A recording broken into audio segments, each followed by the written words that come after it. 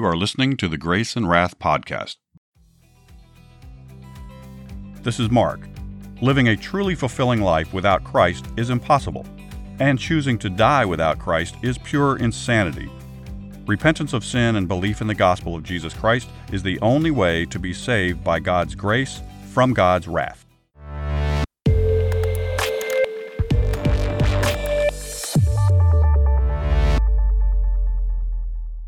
Welcome back to the Grace and Wrath podcast. If you're new to the show, welcome. In this series, we're telling Bible stories in chronological order and adding tips and commentary to help you share the gospel more easily and effectively.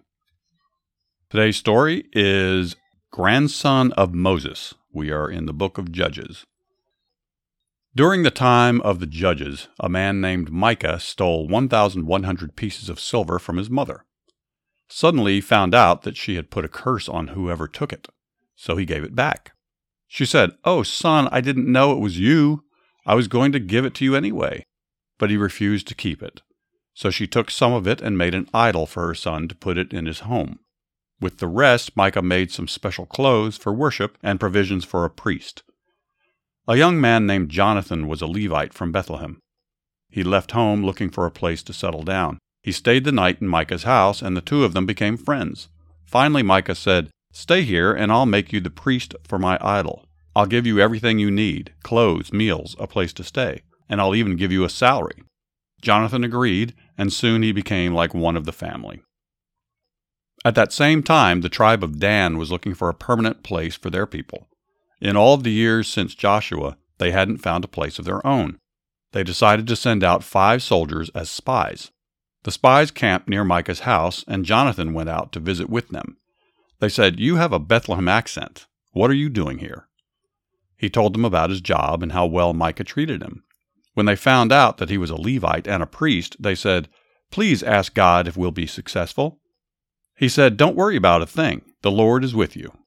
The men left and continued their search. Finally, they found a wonderful place where the people were peaceable and unprotected. The spies went back to their tribe and said, "We found a place for us to live. It's a good land, and the people will be easy to conquer." So the people of Dan sent 600 men to conquer the city. When they got to Micah's house, the 5 spies said to the others, "The man who owns this house has an idol, clothes for worship, and even a priest.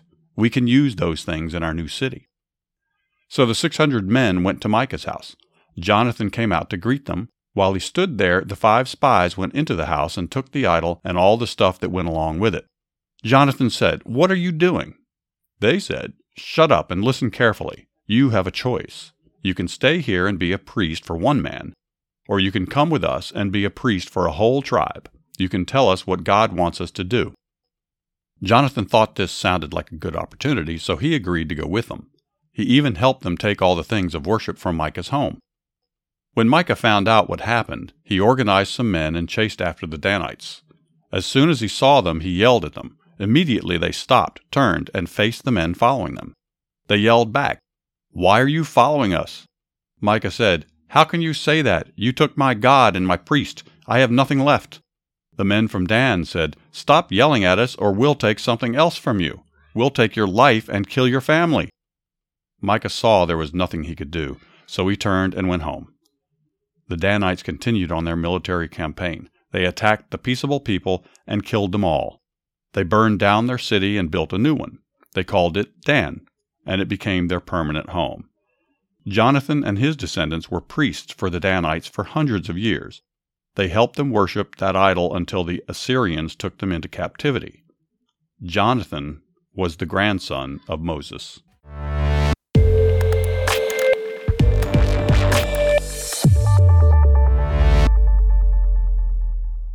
Let's read a little bit about Micah. We're in Judges chapter 17, verses 5 and 6.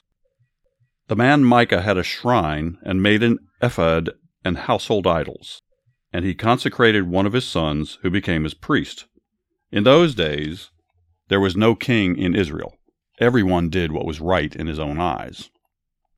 This is a result of a nation that forsakes God's law. Morality becomes subjective. The only answer is the power of the gospel changing the heart of the sinner so that he will want to do what is right in God's eyes. I'm going to quote Phil Johnson here. Quote, "How did the evangelical movement get so far off track? I wouldn't suggest that evangelism's recent obsession with political activism is the only factor, but I do think it's a major one. If the same energies and resources that were poured into failed political efforts had been channeled into evangelism instead, I'm convinced that would have been instrumental in producing more spiritual food and hindering more of society's evils than all of our lobbying, demonstrating, and voting combined." End quote. I think that's a timely quote. At the time of this recording, we are approaching midterm elections in the United States, and the whole political realm, if you will, has become so ugly, so divided, that it's really filled with evil. That's all I can say. I mean, I don't care what side, what party you are. The extremism goes both ways, unfortunately. And midterms are coming up. So in this country, we have a wonderful right, which is to vote as citizens. And that's how we can hopefully impact things. But good point here in this quote that we as Christians, as evangelicals, as whatever flavor you are, if you believe in the value of the gospel and sharing the gospel to the lost world, and that Jesus is the only answer to this lost world, as I do, I believe that, why are we wasting our time with all this political nonsense and getting caught in the fray and the argument and the disagreements and the ugliness that's going on, where maybe we should be better off focusing our time and our efforts sharing the gospel with the lost world? I remember sending out a post on one of the social media platforms a year or so ago. It just says, instead of sharing our intense opinions so much, why don't we spend some energy sharing the gospel of Jesus? If you haven't already, I encourage you to heed the Lord's call, turn from your sins, believe the gospel, and receive the gift of salvation that Jesus is offering you right now. If you like what you're hearing, please like and subscribe to the program. And please consider giving us a good review. It really does help. You can also find us on Instagram and Twitter at Grace and Wrath, and on the web at graceandwrath.com. Thanks for listening. This is Mark signing off for now, so ride hard, pray often, and talk about Jesus wherever you go.